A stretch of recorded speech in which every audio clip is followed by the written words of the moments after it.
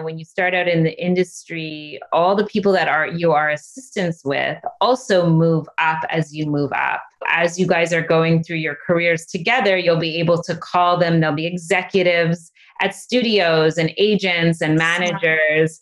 And, you kind of have this team that you came up with. And it's true. And when you get to a certain point and this starts to happen, it's kind of fun, because you can call for advice, or it's just everybody kind of helps each other. Hi, welcome back to another episode of Mentors on the Mic podcast. I'm your host, Michelle Miller, a New York City native actress with credits in TV, film, commercials, and off-Broadway. And every week I bring you an incredible mentor in entertainment, focusing on how they started and how they moved up to where they are today. Thanks for listening, and let the episode begin.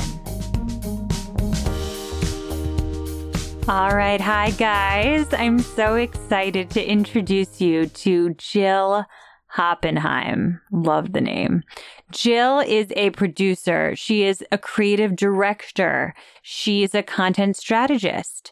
She is a marketing and brand expert, and she is the owner of Bag Street Productions, which was founded in 2010. It's an award-winning creative content agency, okay? They specialize in creating content and scripted TV film projects. It's a really, really awesome job, and it's incredible because they oversee projects a lot from beginning to end. So they often work with, television shows, for example, like Glow, which we talk about throughout. And, from the beginning, we'll be there to get, behind the scenes stuff and create content that they can then put out for marketing purposes. She explains all about it. But it really is an incredible journey. And I really loved getting to know her and how she started. She did a lot of production coordinator type stuff, worked her way up to producer, and then opened her own company. And without further ado, here's Jill Hoppenheim. Welcome, Jill. Thank you so much for being on the podcast. Thank you for having me. I'm excited to be here. I'm really excited to interview you because obviously when we first met, you were so easy to talk to and so willing to talk about so many things. And then I obviously researched you later and was impressed, and just you were always so great about me, speaking to you about the business and calling you. And so I really appreciate you being able to do this for other people and my listeners and stuff. So thank you for doing this. It's my pleasure. I think it's, this is a tough industry. And I think as much information as everyone could pass along, the easier it is. There's always a nugget in everyone's stories. I mean, even today, I'm always listening to people's, coming up stories and how they navigate through. Yeah. I completely agree. It's like a passion of mine. I'm just naturally really curious about how, especially like you said, this industry, which is crazy, and there's no linear path, right? Everyone has these crazy zigzag of journeys. So I love listening to stories like yours. So what was your first role in the entertainment industry? So my first job in the entertainment industry actually was in Los Angeles. I moved from Montreal, Canada out here, and I had just student visa that was only active for a few more months. And I just sort of had to get a job in the industry that I had studied, which was film. And I ended up going for a coffee with a friend of a friend from Montreal. And at the time I was really focused on documentary, and I loved documentary. And you got your master's in documentaries, right? Yeah, in documentary and production as well. And I sort of we went for lunch, and I was like, does that exist here? Because at the time, I thought maybe it was only in New York. I didn't really know what was going on in LA, except for maybe reality TV. And he said, I'm actually working for this company. They do something called Docutainment. So, why don't you send me your resume and I'll pass it along, and, if they need anything. And I was like, okay. Sure. And I was like, what's Docutainment? Yeah, right. He explained, and at the time it was a little more focused on documentary, but it was part of the home entertainment side of the industry, which is where they would really do these elaborate behind the scenes documentaries about the making of the movie or the making of the film or the real life story it was based on, or, and they were much longer. And now everything is like a little bit more condensed to like 5 to 6 minutes. But then we were doing like 45-minute, long documentaries. Wow. Which was really amazing. And I was like, okay, that sounds so interesting. And so, 2 weeks later, he actually called and he said, listen, the owner of the company is looking for an assistant, and you would also be assisting 7 producers that work there. Oh my God. I know. It's crazy. Would you be interested? And I was like, yes, for sure. And so I went in for an interview and I ended up getting that job. It was a very difficult job. Yeah, it was like 8 producers. There was a lot going on at the time. The company was really busy when I started out. They were working on all kinds of things, from like the show 24, which was really big at the time. Like that, when 24 launched, it kind of was the first of that kind, to be so big. And this was really before social media, kind of, Yeah. It was like, launched, I think, right after 9/11. This was like a few years into the show. So they were working on all different kinds of shows and Family Guy and a bunch of those. What ended up happening is it was a really hard job. I think I'm so grateful for the hours that I put in there because, if you can make it through something like that, working for so many people and so many hours and just trying to like learn everything that you possibly can, I feel like so much of that skill set I used later on in, my career. It was really valuable to me. The other part about that job, which was so incredible, is I eventually moved up and became a producer at that company and really had an opportunity now to like work on all these shows and films. And I was doing documentaries on every division. Like, I would be following either the writers or the art department or the actors and so it was kind of like this podcast in a way. Because I got to ask them like all the questions that I was curious about, like, how does it work? Like, when do you come up with this idea? How much input does the studio have? How much input does... These are all my questions I'm going to have for you, by the way. So. And so that became like an incredible foundation and also turned me on to so many other kinds of media. So I became I was like learning about animation and I was learning about, feature filmmaking and, everything from like horror to thriller to drama to rom-coms. And so it was kind of amazing. I was exposed to all of these things. And then I felt like, oh, you know what? I really actually want to be on the scripted side of things. So that's eventually the direction that I ended up heading into. So for that particular position, because you said there were like, some of them was long form, 45-minute documentaries of a particular show.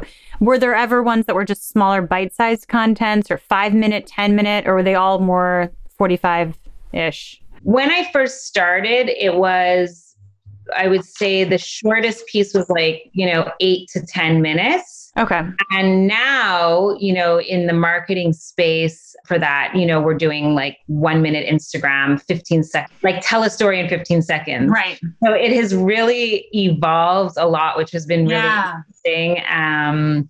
Sort of the TikTok nation, I guess.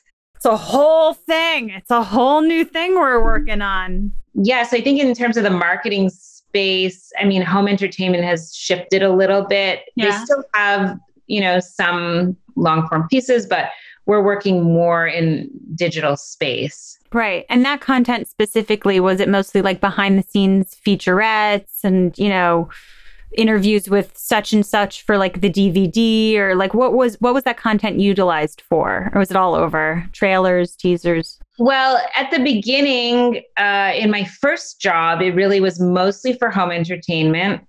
Later on, as after I left there, I started my own production company and we did a lot of this content.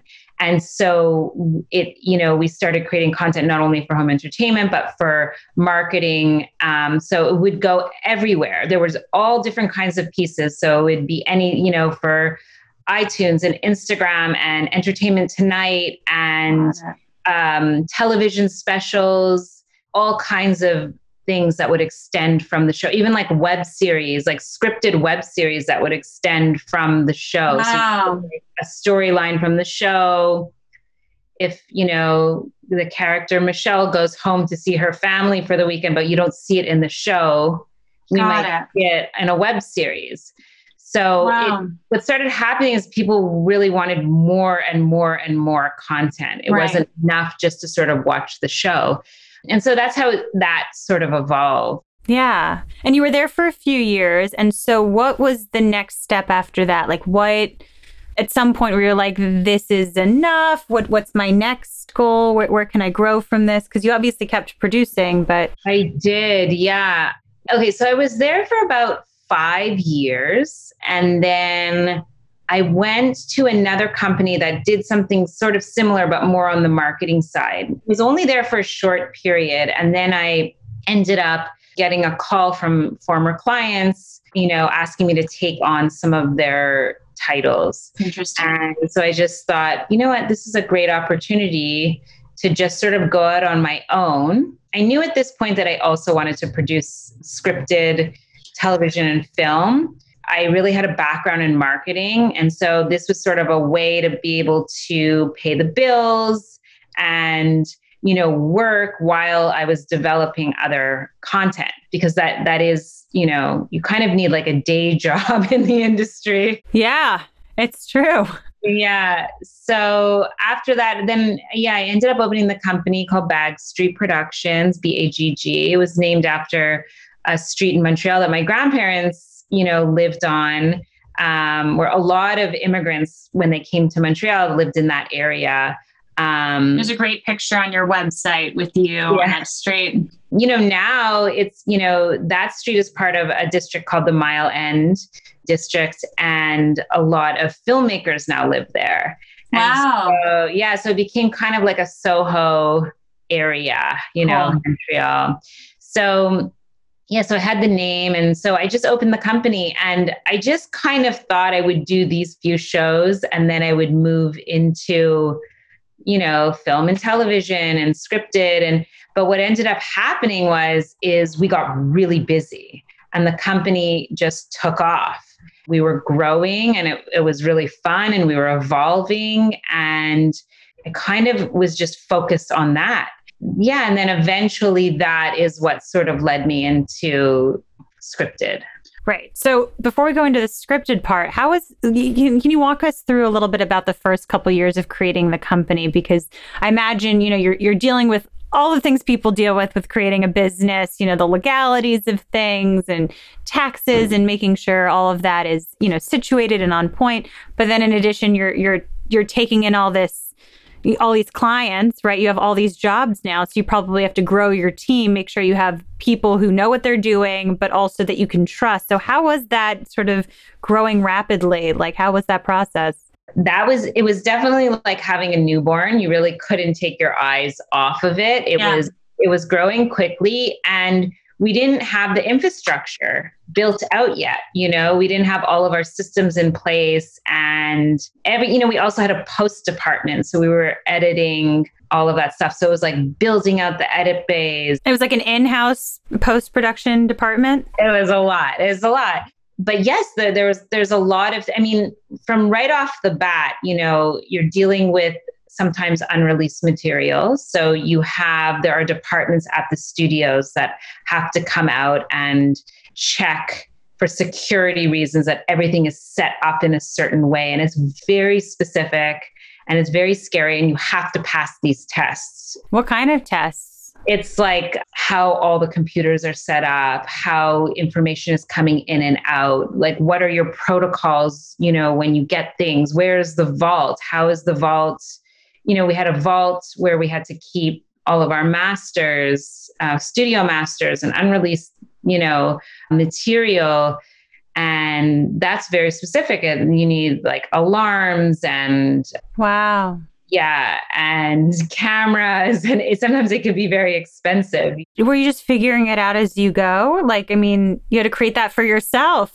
Yes, we were figuring it out as we went. And, we were really lucky. I think a lot of these people, I mean, they want to help you, they want to help you succeed. So they come and they do an evaluation, and then you get this sort of test back, and it's like you failed like 60% of it. And it's like you don't even understand like what you failed, because so it's like funny. Certain software things that you need or whatever. But they give you an opportunity to then, like, they explain to you what you need and they help you sort of get it together. That's so interesting. No, my boyfriend's a real estate developer, and he'll say it the same way. Like, they'll come in and they'll have an inspection, and it's required inspection from the state, but you're going to fail it. But the idea is you get the list of all the things you need to work on so that the next time you pass. And I'm like, but isn't that a crazy, like, you're paying for, can't they just tell you? Why does it have to be a pass or fail? So, but I guess it's the way these things are.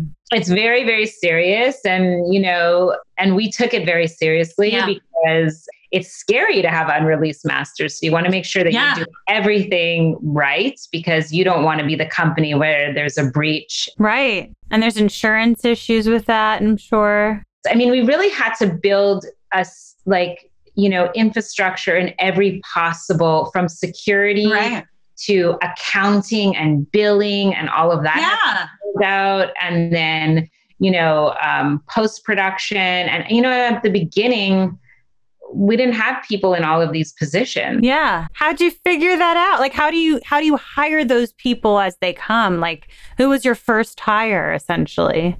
Or did you build it with someone specific? Actually, our first hire was our lead editor, who is still with us today.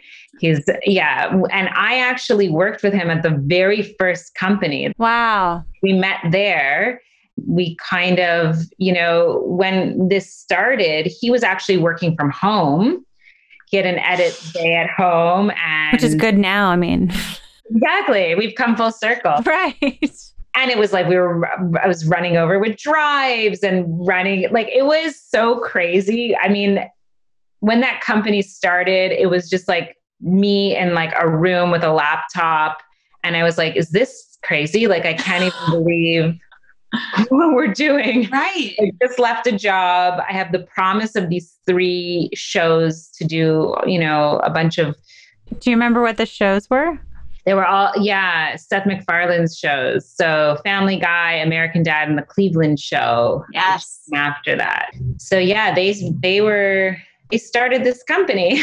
Amazing. But like, it didn't have furniture. It didn't have it. So it was like everything had to, happen. But, eventually over time, systems got into place and things became more streamlined. Yeah. We were able to bring on support staff. And how big is the company now? Like, approximately, like, in terms of, I mean, I know there's multiple departments, right? As you said, so. Multiple departments. So it's right now I'll ask, like, what, a year ago when it's a little different.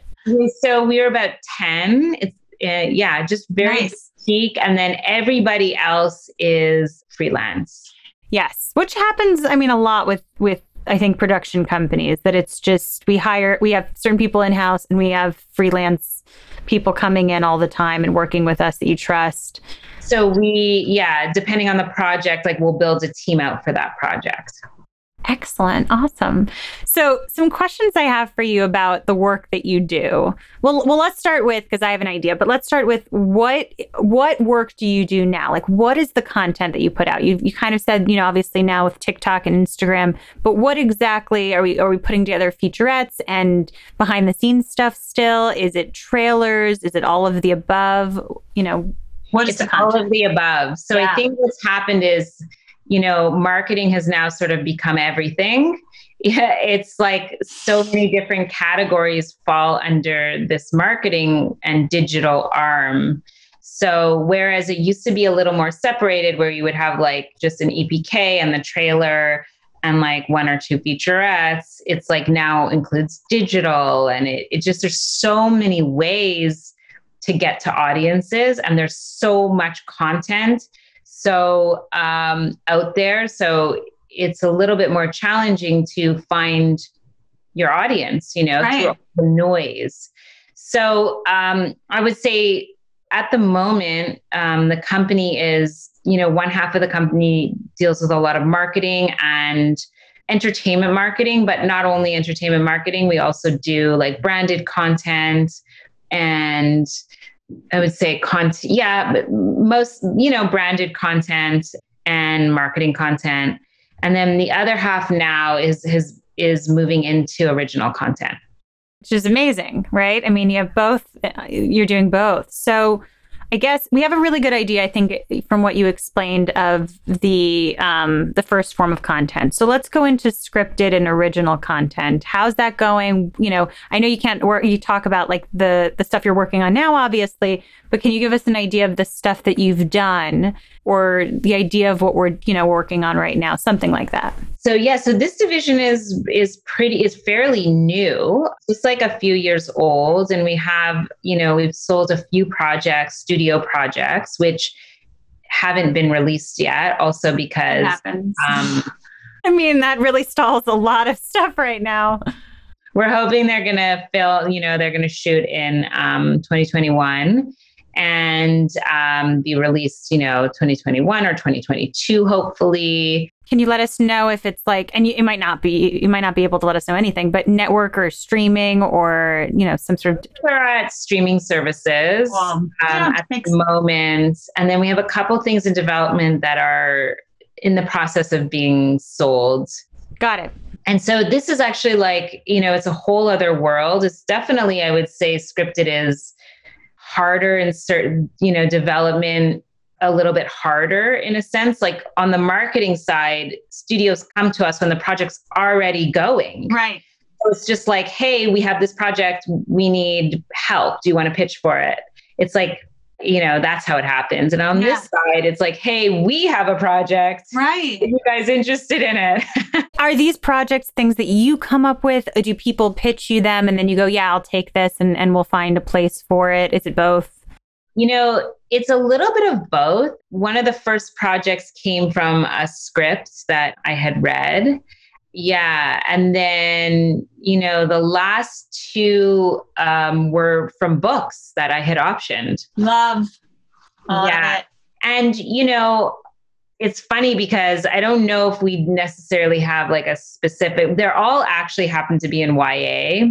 No, not all of them, but like the ones that are active right now happen to be in YA, but there are other projects that we are working on that are not in YA. But I think that like gravitate towards transformational content, and I love stories about the underdog, no matter what they are, even if it's like a romantic comedy. I always love stories about the underdog winning in a way. Yeah, I think, material comes from so many different sources. I mean, it can come from articles, it could come from books, it could come from, ideas from a television show, or conversation you have. Absolutely. But I would say if you're starting out, it is good to have some kind of IP.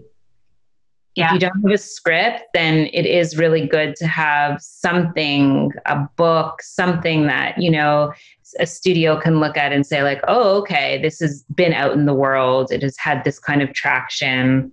How do people pitch to you ever? And do you have any advice for people about pitching your content? Or is it, that's a hard question, I know, but just for your personal, it's subjective a lot of the time. Personal, I think like I really like to see visuals. I have found that it has actually helped me a lot in my pitches because you really only have a few seconds to sort of explain this whole entire story. Yeah. I find that like if you have a deck with a lot of visuals, it really just gives people a vibe. Yeah. Because I think a lot of people that work in this industry are visual people, like executives, everyone, and they can get a sense of like what it is exactly if they see like photos or graphics. Or even like a sizzle video, like a video of just a mock-up of what the vibe would be like. I just saw for an audition recently I submitted to, they provided some sort of, a sizzle where I don't even think those are the actors they're going to end up using because they're being cast, but you really got the vibe of it right away. And so I was like, okay, I hear, this is like a good way of even pitching actors to get an idea of what the role is going to be like. Yes, I agree. It definitely gives you a sense of something, because I just find like sometimes you can explain like a story and it could be any time period. Like you don't even know what it is. But then if you're showing photos that are kind of like have an edgier vibe to it or a darker vibe to it versus, photos that are like bright and it's more polished or glossy, right away, that they will understand like what category it falls into for them. Yeah, love it. That's great advice. Going back to the content that you also create when studios work with you or networks work with you. So when you get approached by, let's say, Netflix, I took one thing off of your website. There were many things people should go to the website, which we'll talk about and put in the show notes. But like The Old Guard by Charlize Theron, right? So a project like that, you did some marketing for. So what are those initial meetings like? How do you take something from beginning to completion? Like how do those brainstorming sessions go? So the executive reached out to us. It was an executive that had worked at another studio previously that I had worked with there. And she was actually looking for, a female, because the movie was sort of like badass female empowerment. She was really looking for a female perspective.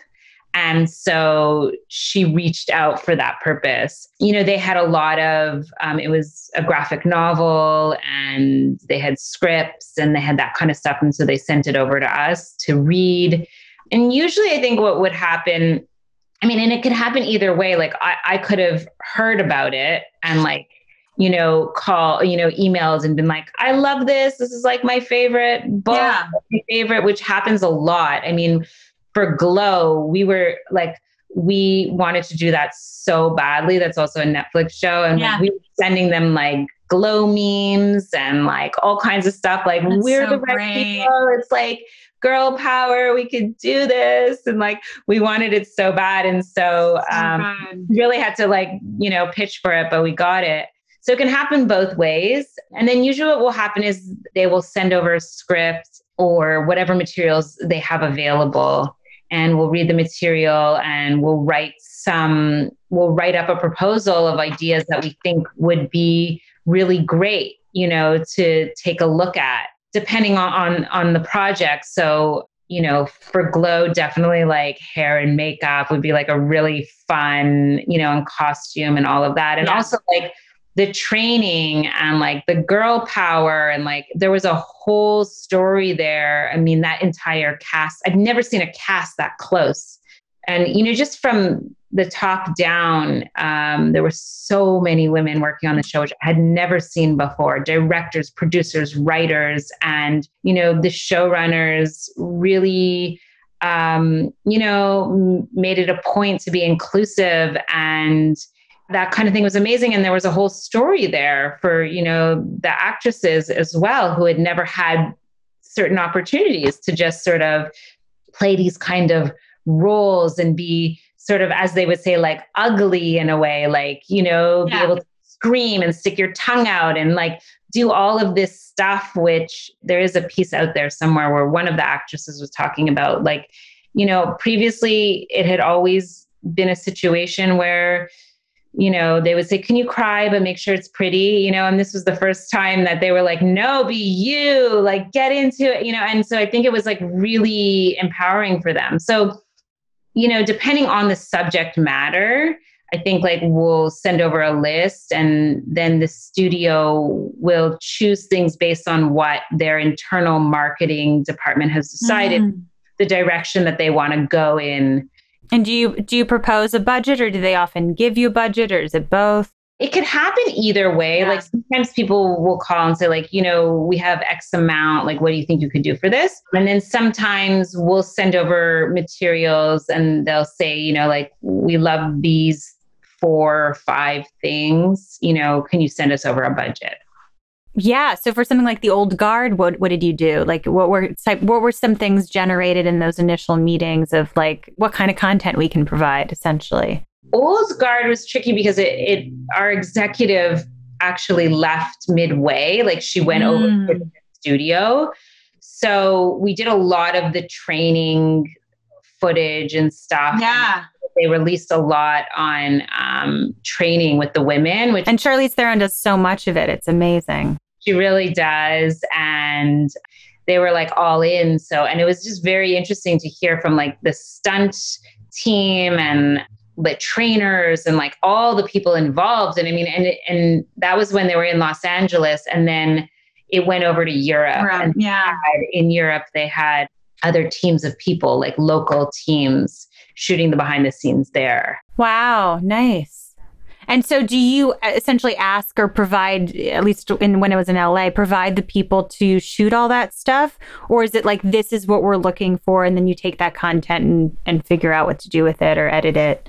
Yeah. So I think we'll work with the studios and they'll like arrange for us to be on set certain days, shoot certain things, and to set up interviews and do those kinds of things. And do you always sort of attach yourself to a project most of the time before it even films? Is that like a normal thing? Yeah. It helps because then you could, go into it knowing what content you want to get as opposed to just working with what's already been. It's always before it films, but usually like in pre-production is when they bring on the marketing teams. Great. And how has we kind of mentioned it before, but the emphasis on Instagram and now TikTok, how has that changed everything in terms of the content you guys put together? Each outlet, has a different storytelling.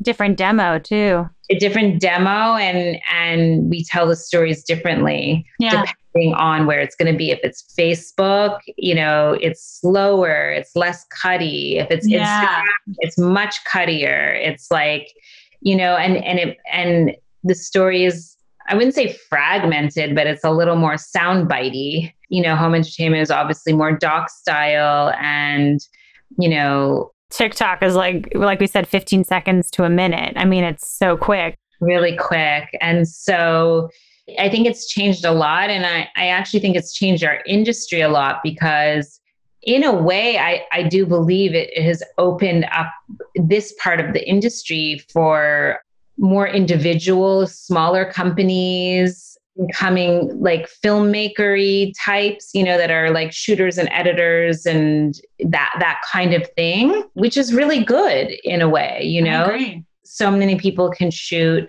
And they also do a lot of crossovers with influencers and things like that. Yeah, I agree. Okay, so I have a couple almost like speed round type questions, though they might go a little longer. But who are your mentors, or who was a mentor of yours? Either someone you've never met or someone in person that helped you along the way. What comes to mind when you think mentor? Before I even got into the industry, I had really followed Brian Grazer's career as a producer. Yeah. I think he's a really interesting producer, and I love the way that he looks at material and his curiosity. He's very inspired, by the material that he finds, and it comes out of this curiosity for life and for, people and what people are doing. So I really always followed his career. Have you met him yet? I haven't met him yet, but when I worked on 24 in the later years, we did like an 8-minute scripted movie that was for Home Entertainment. And it was written by one of the assistants on the show, assistant writer. And we produced it. It was union and everything. It was like our first, scripted piece. And because he's an EP on that show, the script came out and it was like under like producers, it was his name and my name. And I was like, oh my God, I'm getting close. Yes. It's gonna get closer. And one day you're going to meet him and it's going to be such a highlight. Yeah, I'm sure he never I love saw that. But yeah, so I really loved him. And then, I worked a lot in television, and I worked, on Homeland and Madam Secretary, and a lot of like amazing shows. And I would say Howard Gordon and Alex Ganza, who are the showrunners on Homeland, the creators, I would say I have like really watched the way they work, and I consider them like mentors in a way, because I just think they're phenomenal. And I mean, all of the writers on that show actually, and the entire cast and crew is amazing. Incredible. But I really think like, it comes from the top down. And so I would say them for sure. I like them too. I've never met them, but I appreciate my role on Homeland, my small one, that they must have approved in some way. So I also love them, and I don't know them. What season of Homeland were you on again? Oh man, I think it was called Sock Puppets. It was about like, the fake profiles, the fake social media profiles. I believe either 6 or 7. I always forget which one. I think it was like either episode 7 of season 6 or something like that. Like I always forget. On Madam Secretary, I have to ask, did you ever interact with like the producers on that show often? So David Gray was like right after Barbara Hall, but he was also a mentor on this podcast. So I figured I'd ask. I didn't hang out with him that much, but we did interview him a couple of times. Oh, so great, right? Easy to interview. Barbara Hall is amazing too. That whole team is also incredible. His mentor was Barbara Hall. Yeah, she's really, really amazing. I mean, I've been very lucky to be on, and also like Family Guy and American Dad, like those, a lot of the people, those shows have been on forever since my first job, and we're still working on them. A lot of those people I consider family. They're really good friends of mine that still work on that show. It's one thing I love about our industry. It kind of feels like summer camp in a way. Yes. You're like in the trenches together with people, in the middle of the night shooting, and, you really form these bonds. Yeah, you connect in a different way that you can't do maybe at a 9 to 5, I feel like. Right? Once you're in those trenches, I mean, I once heard a couple filmmakers talk about like they were a couple and they were working together on a film. They're like, once you do that, you can get through so much. Like if you do a film together, all those night shoots, they're like, baby, check. Like this, we can check that off. It's so much harder to be on a film. That's what they said anyway. But I imagine, to an extent that might be true. It's a different experience, a different connection, I think, when you're in the trenches, like you said. Oh, for sure. For sure. Yeah. The other thing is Lauren Schuler Donner, actually, she's a producer. She's a big producer. And I had really always followed her career. And I did get a chance to meet her at a charity event. How was that? It was, I actually started to cry. It was really embarrassing. No, I'm sure that's so great. I had a meeting with her, and in the meeting, she told me 2 things which were absolutely true, and I carried with me through my whole career. And the first was that, when you start out in the industry, all the people that you are assistants with also move up as you move up. Yes. So, as you guys are going through your careers together, you'll be able to call them. There'll be executives at studios and agents and managers. And, you kind of have this team that you came up with, and it's true. And when you get to a certain point and this starts to happen, it's kind of fun, because you can call for advice, or, it's just everybody kind of helps each other. And she was really right about that. And the second thing she told me about producing is that your greatest currency as a producer is material. So really think about the material that you want to put out into the world, and you really have to love it, because you're going to be with it for a very long time. Yeah. And if you have access to or find great material and you attach yourself, it's a great way in. Love it. It's great advice. Great advice right at the beginning. And what's your definition of success? I think my definition of success has changed over the years. And now my definition of success, I would say, is happiness. Oh, first of all, I asked this question now. This is a new question I'm asking on season 2. And I'm doing it because I'm changing my definition of success. So it's like a selfish question that I ask. And I love that answer. It like makes me really happy to hear that that's your definition of success. It has changed, definitely. But if you're not enjoying it, and if you're so exhausted and you're so beaten down and it's not fun anymore, then it's not worth it. It's just not. Sorry, I'm letting that sit with me. And then lastly, and we're kind of sort of, this is the last question here, and something you've definitely answered to a certain extent, but any advice you would give to younger creatives, producers, future producers, filmmakers that, either you wish you knew when you were younger or just people who want to get to where you are right now? Well, I would say keep going and don't stop. Yeah. You're going to get 99 no's, but you just need one yes.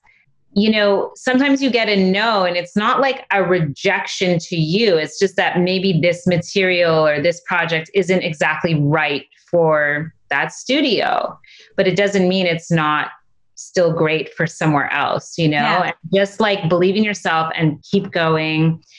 I think I read somewhere that The Queen's Gambit took like 18 years, something crazy to actually make. Like this guy just kept trying to get it made and couldn't get it made. I read somewhere that he got the feedback that no one's going to care that much about chess or something to do with that. And now like the game of chessboards are sold out everywhere. I've looked for chessboards. I can attest to that. And he just kept going, and so you really, you have to be resilient.